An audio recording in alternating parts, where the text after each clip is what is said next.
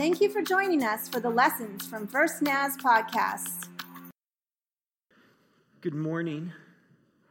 Happy New Year. It's good to be with you this new year. God bless you. I have a couple of little housekeeping things that I'd like to share with you before I begin preaching. Remember, this year I have encouraged you to consider reading through the Bible in the year 2020. And so, yesterday you could have started. And if you started yesterday, you should have read the beginning of the Bible. If you didn't start yesterday, you can read the beginning today and a little bit more. And then you'll be caught up. And wouldn't that be great? I have linked on our website and on our Facebook page the One Year Bible Online. And the One Year Bible Online gives you a passage from the Old Testament, New Testament, a psalm, and a proverb every day. That's a great way to read through the Bible in a year. It's easy. It breaks it up. It means that you never get bogged down in a full week of Old Testament law. You always have the New Testament to turn to. If you're in the One Year Bible Online, yesterday you read the creation story in Genesis, and you also read a genealogy in Matthew. And so, it balances itself out. It helps you get through, motivates you to continue on. If you'd rather read from cover to cover, you can read from cover to cover. And if you want to read the Bible from cover to cover, if you do the math, you need to read 3 1/4 chapters a day. 3 1/4. So if you read three days in a row and then 4 on the 4th day, I think if my math isn't wrong, I'm quick at math. I'm not accurate at math. So that's what my math says. And so if you do that, I think you'll get through the book. If you do 3 chapters one day and 3 chapters 3 days and 4 the 4th day. I think that'll get you through. Somebody will have to correct me on my math, and we'll figure that. Post on Facebook if I've totally flubbed the math. And then some people this year, my wife included, have decided. Is there a problem with my mic? Am I doing something wrong? I'm fine? Okay.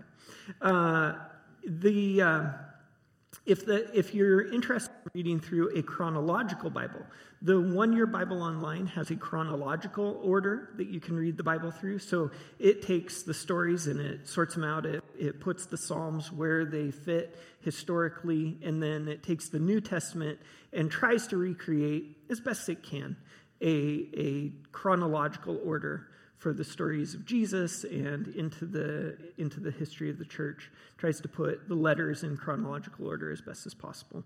So that's another option for you. Those resources are available to you on our website. We have links to chronological reading, to the one-year reading that has Psalm, Proverb, New Testament, Old Testament every day. And so you can find those on firstnaz.com/thisweek are those links. And I'd encourage you to do that. I'd also encourage you to take part on our Wednesday evening studies. This is a study through that book that Christine showed us at the beginning of the service, through the book Way, Truth, and Life. And it's a book by David Busick. It's a great book that gives a lot of our theology of grace as Nazarenes. Who we are as a Church of the Nazarene is based on this idea that God has given us incredible grace to transform our lives. That God does not give us grace just to save us and leave us as dreadful sinners, but God has given us grace that we could actually live in victory over sin in this life. And it's an incredible, it's an audacious statement. It's an audacious thing to claim that we could have victory over sin in this life. But we really believe it. We really believe that God wants to transform our lives. And so this book walks us through how we understand that grace to work and where we see it biblically, how we see it biblically in our lives. And so I'd encourage you to engage with that study. Be here on Wednesdays at 6 for a delicious meal, and then at 6:30 we get going.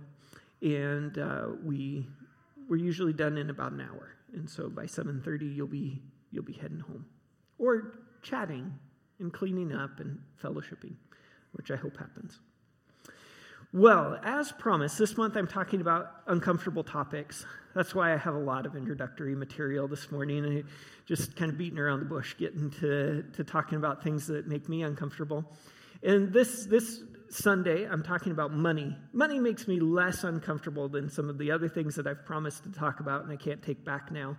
And so I'm going to start with money because it's less uncomfortable. Some people don't like that we ever talk about money in the church, right? And I try to be a preacher that preaches from the entirety of the Bible. I try to preach from Old Testament and New Testament. I try to preach from pretty much everything in the Bible. And the reality is that the Bible talks a lot about money. If you look up the word money in the New International Version, you'll find it 111 times. Money appears 111 times. So, if you're reading through the Bible in a year, every third day it's going to talk about money. If you look up the word treasure, that appears a whole bunch of times. I might have a note of how many. Well, a lot of times. Wealth appears 117 times, wealth. And so that one gets talked about a lot. Silver and gold are mentioned a collective 700 times in the New International Version. And often silver and gold is related to money, how we spend it, what it's used for. And so the Bible talks a lot about money. And some people say, the church talks about money too much. Well, the Bible talks about money, and Jesus talked about money. And so if we're going to be looking at the entirety of Scripture, occasionally we're going to come around, we're going to talk about money.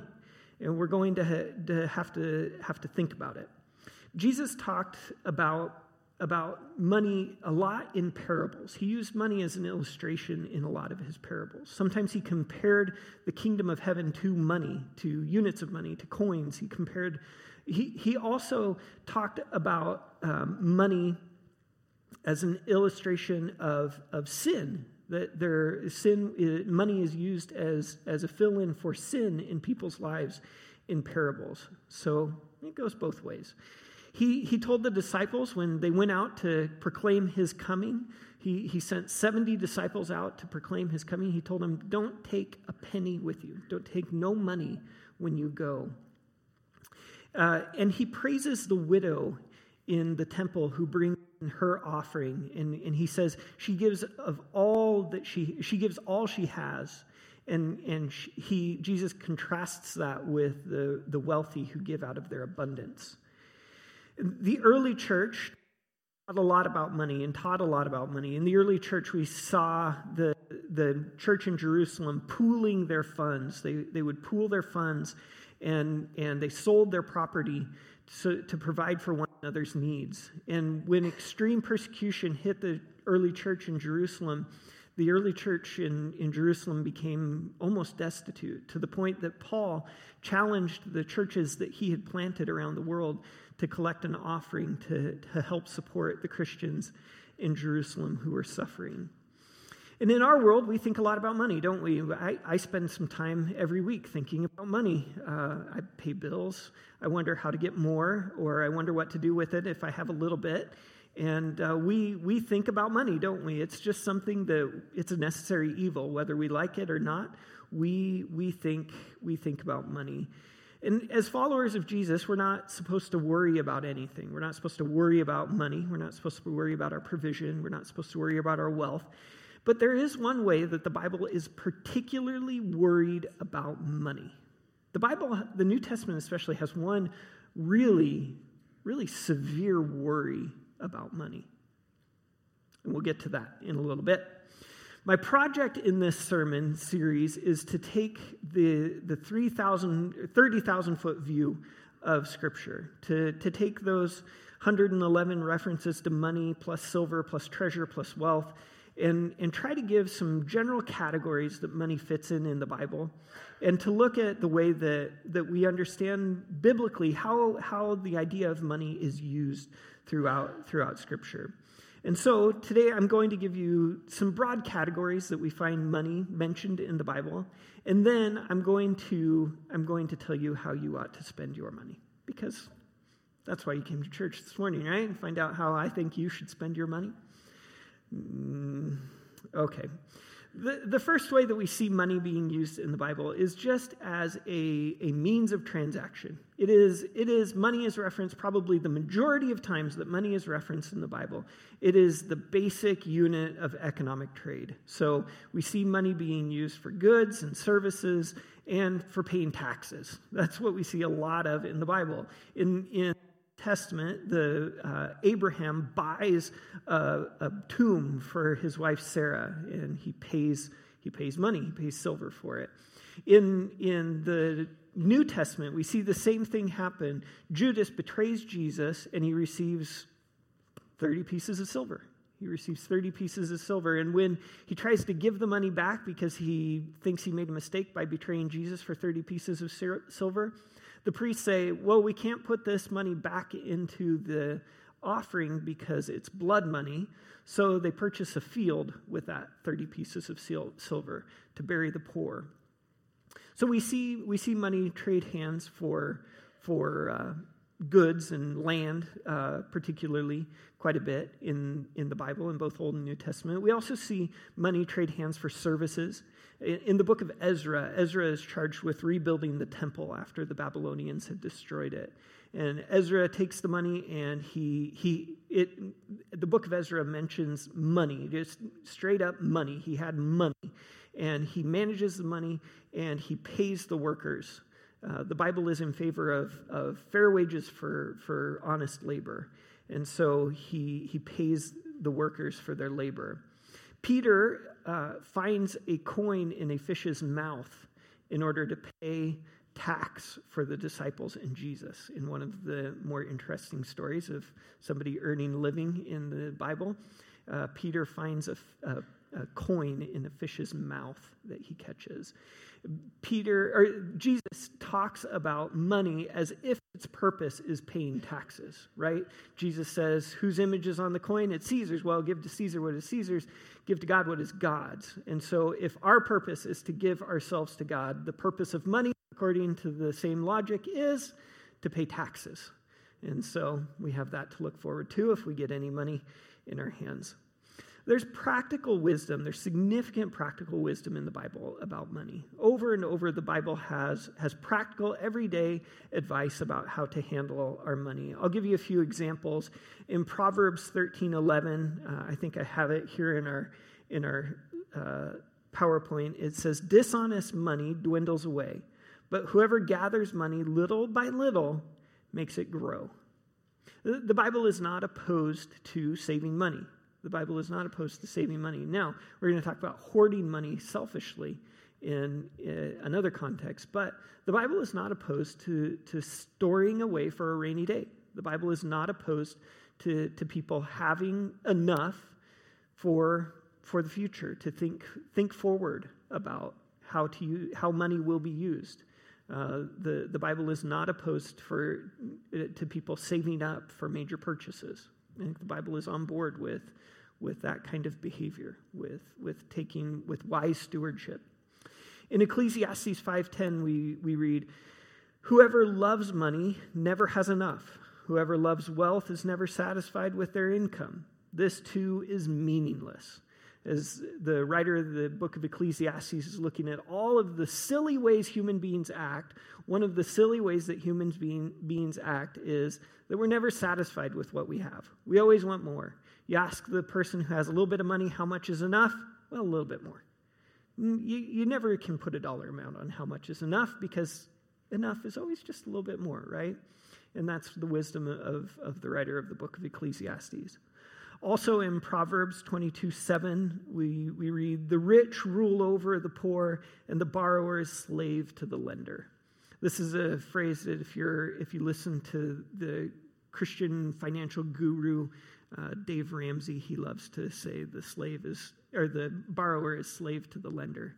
And I recommend Dave Ramsey. He has saved us lots of arguing over money, because we've pretty much been on the same page, because we've been willing to submit to somebody who's wiser than us about finances, and that's been helpful. There's a non-biblical quote that I'm going to use that summarizes a lot of biblical wisdom on finances, though. There's this non-biblical quote. It comes from John Wesley. It really does encapsulate a lot of what the Bible says about money.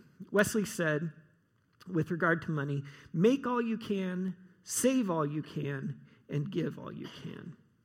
And when Wesley said make all you can, he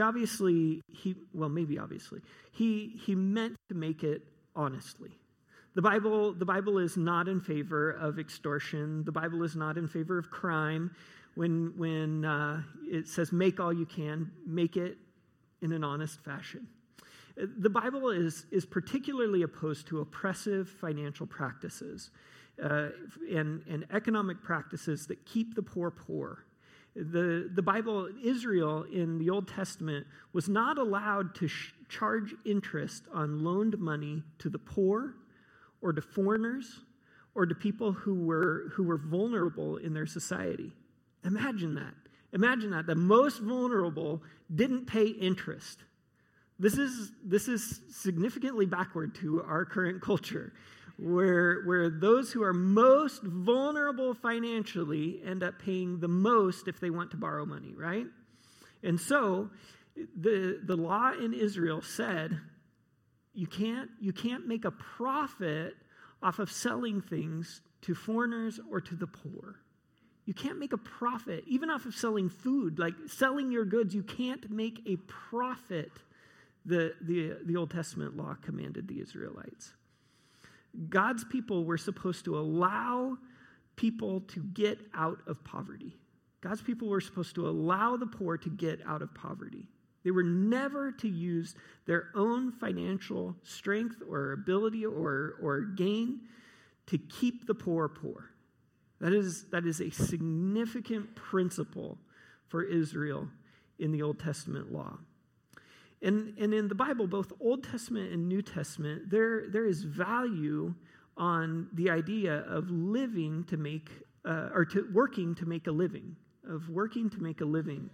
The Bible is in favor of fair wages for honest work.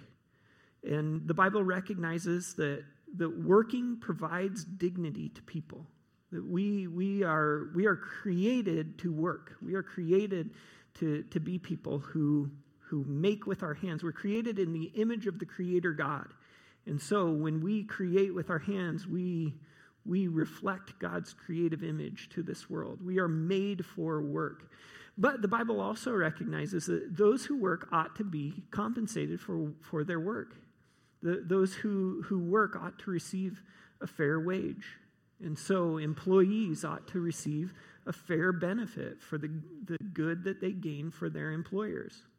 This is also a significant point of tension in culture nowadays where stockholders and CEOs often make an unfair share of what is made by those who work hard in our society. And it makes a Christian person think. Who benefits from this system, doesn't it? It makes me think about the way that I benefit from the stock market and from the fact that often the benefit that I gain is gained at the expense of workers who are not always paid a fair wage.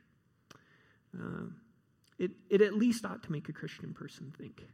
It at least ought to make us reflect on how we benefit from the system that is tilted toward the poor staying poor and the wealthy becoming wealthier. And if we don't see that in our system, we need to be carefully attuned to our culture and to our world, where very truly the wealthy are becoming wealthier, while the poor are not given every opportunity to get themselves out of poverty. We ought to be aware of this system. So Wesley says we ought to make all that we can. He says you ought to save all you can too. And this isn't about hoarding again. This is about thrift. When Wesley said save all you can, he meant buy used clothes when you can. He meant be thrifty. He meant don't go out and buy the newest and greatest every time the newest and greatest gets updated. And there's in the Bible there is significant wisdom on thrift, but there's also significant wisdom. The Bible makes no heroes out of those who spend their money just like frivolously. Right? The parable of the prodigal son is an example of this. The prodigal son, he goes out and he spends his inheritance on wild living. He is no hero for that. He's not a hero. In fact, he's kind of a villain because he's gone out and he has spent his father's hard-earned money in wild living. But neither does the Bible make heroes out of those who selfishly hoard what they have. Those who save at the expense of others are not heroes in the Bible. Jesus tells the parable of the wealthy man who is so satisfied with all that he has. He says, I think I'll tear down my barns and build bigger barns because I have so much. He says to himself, you have plenty of grain laid up for many years. Take life easy, eat, drink, and be merry. Eat, drink, and be merry, that's from Ecclesiastes. That's a biblical phrase. But it's a biblical phrase of a life that is not well spent. That is the essence of vain living, to eat, drink, and be merry, for tomorrow we die. To say, might as well enjoy it while it lasts. That is the opposite of biblical wisdom. And so when the wealthy person says to himself in his heart, I have so much stored up, I might as well just eat, drink, and be merry. Jesus says, then the very next day, the Lord comes to that man and says, you fool, don't you realize this very day your soul is demanded of you?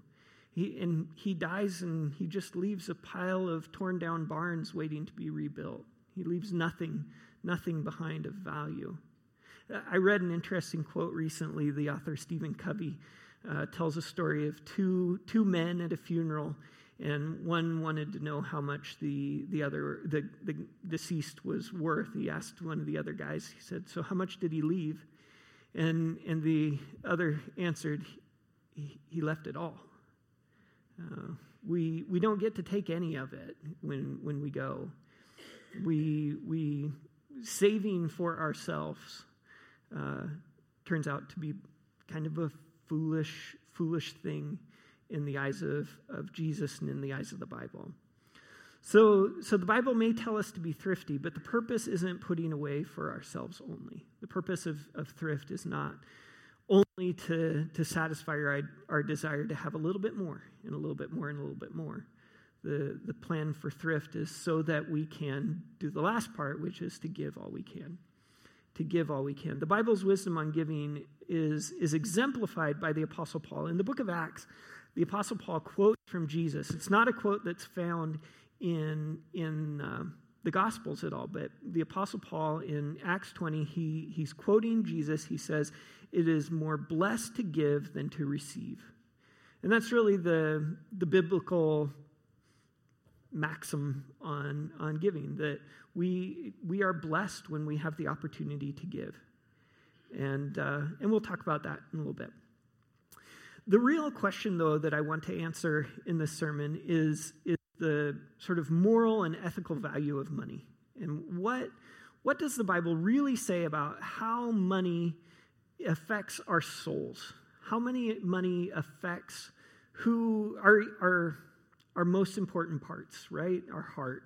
How money really is viewed by the biblical authors in terms of our spiritual well-being. And there are really two ways that we see money being used to express like a person's eternal worth. The first is that we see in the Bible, money is often viewed as a blessing from God.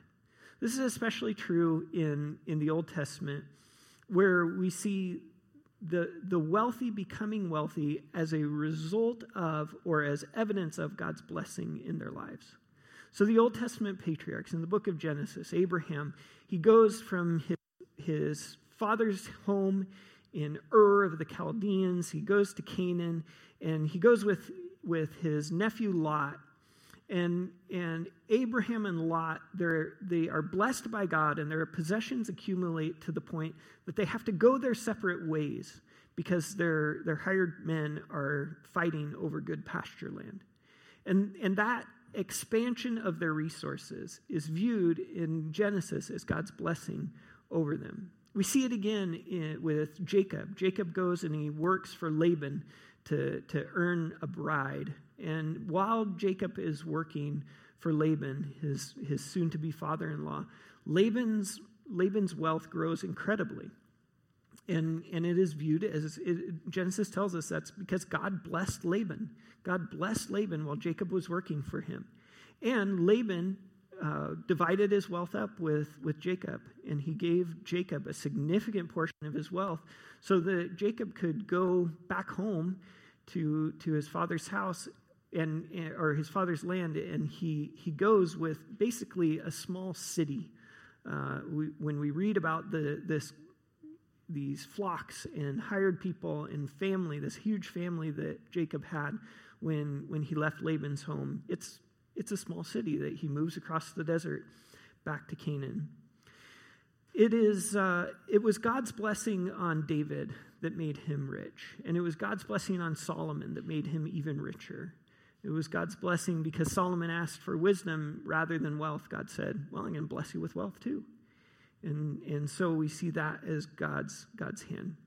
In the New Testament, we don't see a lot of examples of wealth being equated with God's blessing. In fact, one of the examples of a wealthy person interacting with Jesus, the rich young ruler, he comes to Jesus and he says, what do I need to do to be saved? And Jesus says, well, have you obeyed the law? And he said, yeah, I've obeyed the law all my life. And Jesus says, well, there's one thing you lack. And it's a hard one. And Jesus says, what you lack is you need to sell all your possessions and give all the money to the poor and come and follow me. And the Bible tells us that the young man went away sad because he owned so much.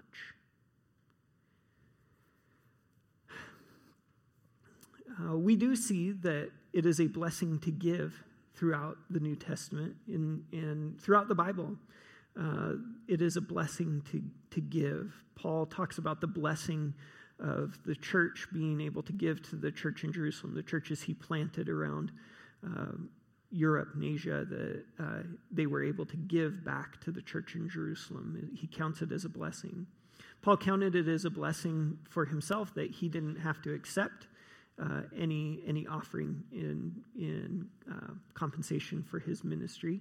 But in the same context, he does say that it's okay for ministers to receive a wage from or receive the benefit of their ministry. The Bible seems to be a little bit divided then over the idea of money being a blessing. When Luke records Jesus' Beatitudes, he records Jesus saying, blessed are the poor. Blessed are the poor, for theirs is the kingdom of heaven. And Jesus has some harsh words to say to the rich. As I've mentioned, he contrasts the blessing that the widow is receiving when she gives all that she has over and against the wealthy who give out of their abundance. And so if money should be considered a blessing, it shouldn't be mistaken for a blessing without some expectations that come along with it. Jesus said, to whom much is given, much is expected. And so we need to be aware that any blessing we receive as wealth comes with responsibility.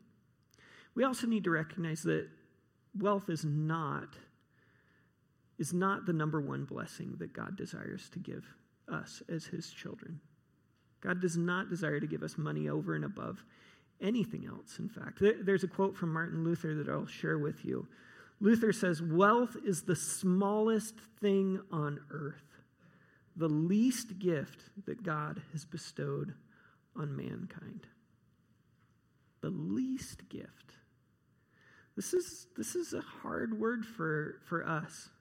In a culture where we look around and we say, we have so much, we must be blessed by God. Luther says, wealth is the smallest thing. It's the least gift that God can bestow. And so, we should be reminded that the Bible does not always consider wealth as a sign of God's blessing. And also, the management or the mismanagement of wealth is often a reason for people to receive God's correction or rebuke or wrath. God corrects or rebukes or pours out his wrath on those who misuse money and misuse their wealth. We see this particularly in the Old Testament through the prophets. In the Old Testament, the prophets are the ones who call the wealthy to task. The prophet Nathan goes in, you can almost picture him trembling as he goes in to see David, who has used his wealth and position and authority to steal his friend's wife and then have his friend killed in battle. The prophet Nathan goes to him and tells a parable about a rich man taking advantage of a poor man. And David gets really indignant. And then Nathan says, "You are the rich man." We see it in the Old Testament prophet Amos. Amos is everyone's favorite prophet in the Old Testament. Amos probably has the harshest words of all the prophets toward the wealthy. He calls the wealthy in Israel the cows of Bashan. He calls women that have directed their husbands to take advantage of the poor the cows of Bashan. It's some of the harshest words we have. If we look at what was happening in the history of Israel at that time, the wealthy were charging high interest rates to the poor. The poor were living on their own family land. Typically, they would live on their own family land. They would receive products in order to plant the land, to do their own agriculture, but they would receive them at a high interest rate. The wealthy would plan on that high interest rate being too much for the poor to pay back, and then they would have to pay back the loan with a little bit of their land, and a little bit more and a little bit more until the wealthy owned all their land, and they made the poor their servants, farming the land that had once been their family land. It's enough to make your blood boil if you think about the way the wealthy used their power and position to make others destitute and to take advantage of them, to get what wasn't rightfully theirs. And it made Amos's blood boil. He went and he called these wealthy women who were directing their husbands in this process the cows of Bashan. It's just cruel. And as we look at the history of the nation of Israel, this call to fairness that Amos was putting out on behalf of the Lord comes right before the Assyrian Empire comes through and totally destroys the northern kingdom of Israel. And it wasn't simply the fact that the Israelites had mistaken their wealth for God's blessing that caused them to be destroyed. It was that they took their wealth as license to do whatever they wanted to do. They took their wealth as a sign that God was going to bless them no matter what. Or it was a symptom of their lack of trust in God completely. They had begun to believe that if they were wealthy enough, then nothing bad would happen. They wouldn't even need God to watch over them. And so it's a sin of arrogance, a sin of pride, that they can do whatever they want to because they have the economic upper hand. And maybe the economic sin in all of this is like lower on the ladder than all of the other sins of the people of Israel, but certainly it's among the reasons that God had to judge his people. They were violating the Old Testament law. And the oppressive economic activity that took place in Israel, it shows the tendency that money has to corrupt individuals and groups.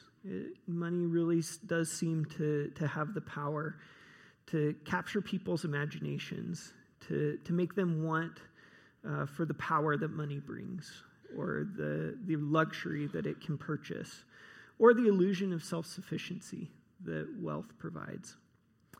The New Testament position on money is probably best summed up in 1 Timothy 6. And in 1 Timothy 6:10, we get a quote that is often sort of ripped out of context, and we hear 6:10 says, "For money is a root of all kind of evil.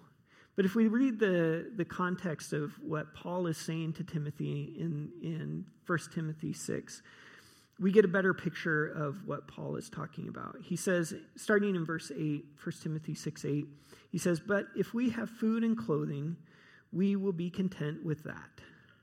Those who want to get rich fall into temptation and a trap, and into many foolish and harmful desires that plunge people into ruin and destruction. For the love of money is a root of all kinds of evil." He goes on, he says, "Some people, eager for money, have wandered from the faith and pierced themselves with many griefs." Eager for wealth, they've pierced themselves with many griefs. I think this is probably the broadest and best picture we can have of what the Bible, the New Testament particularly, has to say about money. That we ought to be content, that we ought to not go wandering off looking for money and away from God.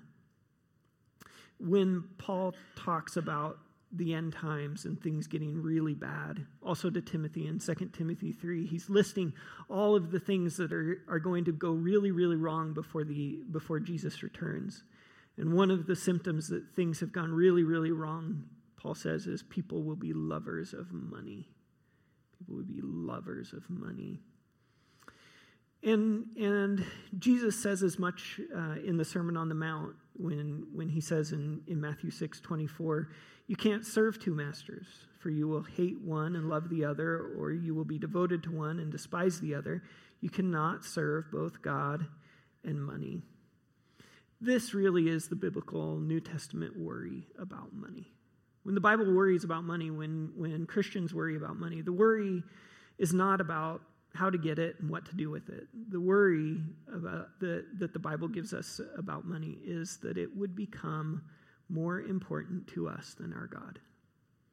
The reality is that Christianity tends to make people wealthy. It's amazing. Throughout history, revival, over and over again, revival has been followed by prosperity. Over and over again throughout history. We see it particularly in the 1700s in the Wesleyan revival. It happened among the poorest, the down and out in the kind of beginning of the industrial age. These people who had nothing, who converted to Christianity, started living by the principles of the Christian faith, and all of a sudden they were out of the lowest rung of society. And it may be that God just loves to bless the newly converted, and so he pours out money on them. But it's more probably because believers, Christians, tend to spend less money on their vices. We tend to spend a little bit less on our vices than we did before we were converted. Because believers tend to value industrious, honest labor. We tend to live at peace with others. Employees who value honest, industrious labor and live at peace with others tend to be promoted within an organization. Business people who value honest, industrious work and are at peace with others tend to find more business to conduct. And so it just is a consequence of the Christian life that often believers find themselves with more than they had before. We also tend to be content. We tend to be content people with what we have. If we follow Paul's advice in 1 Timothy 6, we can be content with what we have. Being content is a less expensive lifestyle than keeping up with the Joneses. And so we manage to have more. But it's not just the symptoms of the Christian attitude toward money that makes us blessed. To a person here, there is this mysterious thing that happens. Christine talked about it when she was giving announcements and talking about tithing. There is this mysterious thing that happens among believers that those who are committed to giving generously in the kingdom, they find themselves with more that can be given.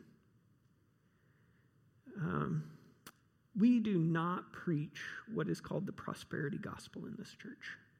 We do not preach the prosperity gospel. The prosperity gospel says if you give to the church, what you give will be multiplied and given back to you. There's a famous sermon in the Church of the Nazarene in South America. I hesitate to tell you about it because it hurts my heart. There's a famous talk that tells of a guy. I've met him. I know him. He gave his pastor an Audi. And he claims that because he gave his pastor an Audi, God gave him a Porsche. Now, if you want to try an experiment,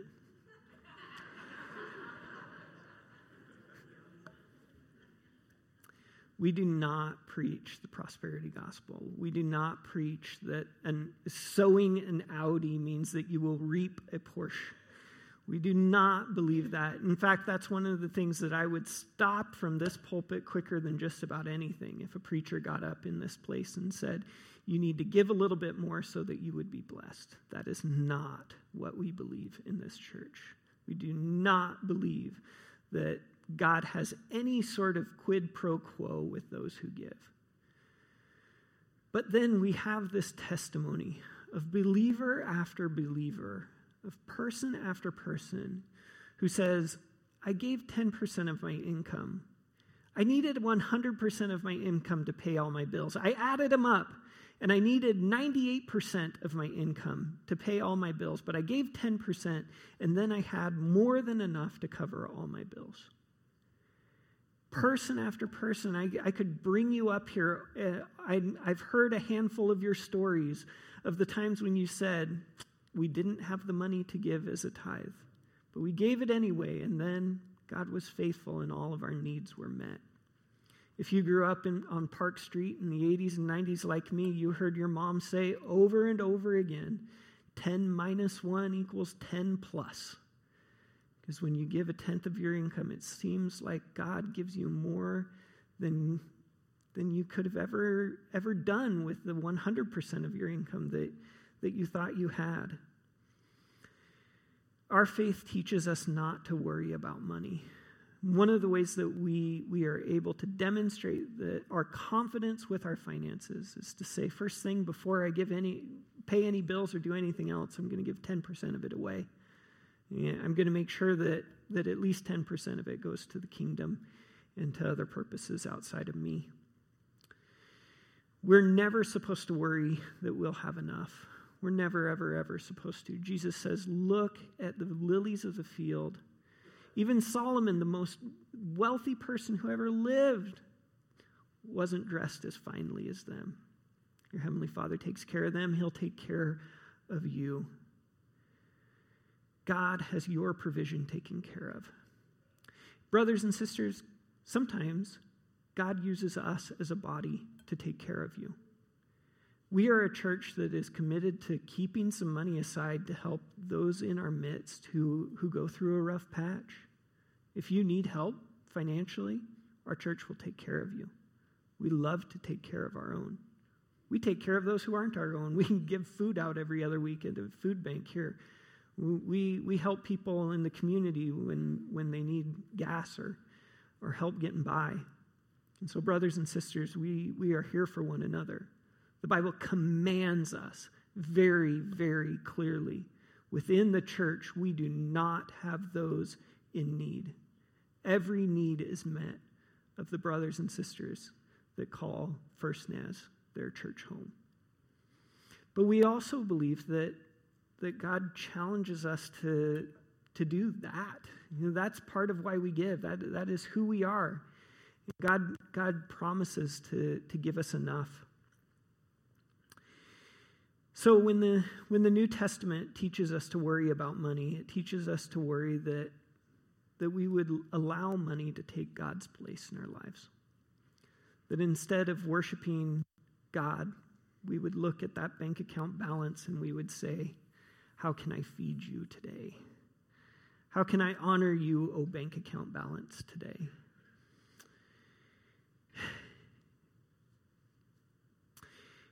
and that we would allow money, the New Testament worries that we would allow money to take away our soul. Jesus says, what would it profit somebody to gain the whole world and lose their soul? We can't worship anything other than our one true God. Our one true God is our one true provider. And so we worship and serve only him. And so this morning we're going to move toward communion.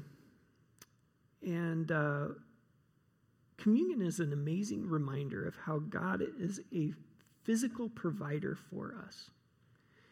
Isn't it amazing that in this meal we feast on the body and blood of our Lord Jesus Christ? Jesus meets us at the table, hosts us here, and feeds us. He says, I want you to have this meal, which is my body broken for you and my blood shed for you. If you didn't grab the elements of communion when you came in, Ken and Gina are going to walk around with some plates and will serve you. So raise your hand if you didn't get it. Here come Ken and Gina, and they'll make sure that you get served. Perfect. Thank you, Gina.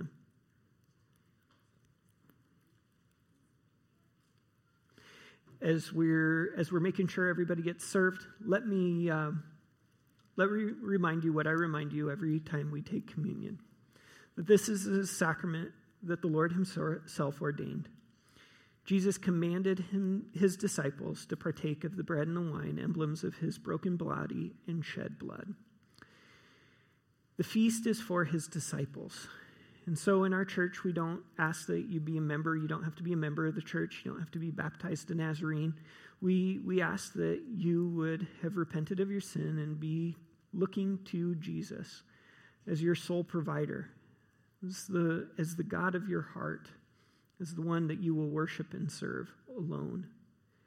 If that is your heart's decision, then we invite you to come and take. I can't invite you because it's Jesus who is our host. He is the one who has set the table for us. He calls all of us believers from all stripes and walks of life to this one table. He is our one host, and he reminds us that we are one body as we take this meal. So, let's pray as we prepare to take this meal. Our Heavenly Father, Lord of all mercy, Almighty God, who by your tender grace gave us your only Son, Jesus Christ, to suffer upon the cross for our sake and our redemption, we ask, God, that you would hear our prayer now. We ask, Lord, that you would give us the ability to reach out and receive these gifts that Jesus has given us. That by faith we would receive his body and his blood. That we would remember the suffering and death of Jesus that makes this possible. And that we would be made partakers in his sacrifice to forgive our sins and set us right with you, Lord. We remember that on the night that Jesus was betrayed, he took the bread and he broke it. He blessed it, gave it to his disciples, and said, "This is my body, which is broken for you. Take and eat in remembrance of me." And in the same way, after the meal was over, he took the cup. When he had given thanks, he gave it to his disciples, and he said, "Take and drink. This is the cup of the new covenant, which is made in my blood for the forgiveness of sins." And so, in remembrance of these, your mighty acts in Christ Jesus, we ask now that you would pour out your Holy Spirit on these gifts of bread and wine, that they would be for us the body and blood of our Lord Jesus Christ, that we may be for the world his body, redeemed by his blood. We thank you, God, that we can come to this table and receive these elements to our soul's comfort and joy. And so it is in the powerful name of the one who gave himself for our sins, that we pray. Amen. I invite you now to take the bread. I remind you, this is the body of our Lord Jesus Christ, broken for you for the forgiveness of sins. Take and eat in remembrance of him. And the cup. This is the blood of our Lord Jesus Christ, poured out for you and for many for the forgiveness of sins. Take and drink in remembrance of him. Will you stand with me and pray? Our Heavenly Father, we thank you that we have been allowed to participate in this holy mystery. Thank you, God, that you pour out your grace upon us to provide for us. The most important thing that you've ever provided for us, Lord, is what we've celebrated here. Jesus going to the cross, suffering on our behalf, taking our sins upon him, that we may be made right with you, God. We thank you for that grace and that mercy. We thank you, God, that you have done that you have taken our sin and our shame, and that we are now free from our sin, free to live in joy and peace, free for our hearts to be filled with love for you and for our neighbors, God. We thank you for that. We thank you for this wonderful symbol that you have given us, this grace that you have poured out upon us. We pray, Lord, now that our attention would be fixed only on you. We recognize that we live in a culture that tries to take our attention in so many ways. One of the ways that our culture tries to steal our attention and divert our thoughts is on to money. And God, as we've talked about today, we want nothing to take your place in our lives. We want, God, to depend only on you for our provision. We want to never be confused as to where our help comes from. It comes from you alone, God. And so, Lord, we pray that you would help us. Help us to keep our focus on you, to recognize that you are our provider, that all we have comes from you, and all we need will be provided by you, God. We ask, Lord, that you would help us in this week. As we come into this week, this new year, it's easy for us to begin dreaming about changes we'll make, to make goals, to make plans for the year, Lord. We pray that you would truly guide us in this process as we consider how you would direct our thoughts. Lord, may we focus only on what will bring you honor and glory. May our intention, Lord, be to be at peace with you above all things. We thank you, God, for the amazing ways that you provide for your children. We thank you for this mystery of tithing that so many of us can attest to, that we've just had enough. Even when it hasn't added up, God, we've seen you provide in amazing ways. And we thank you, God, for your incredible generosity toward us. We thank you, God, that we can count on you, that we can trust you, and God, that you will be with us and walk with us. And so, Lord, we thank you. It's in Jesus' name we pray. And it's in his name, Lord, that we will continue to walk each day this week. Amen. Amen. God bless you as you go. You are dismissed.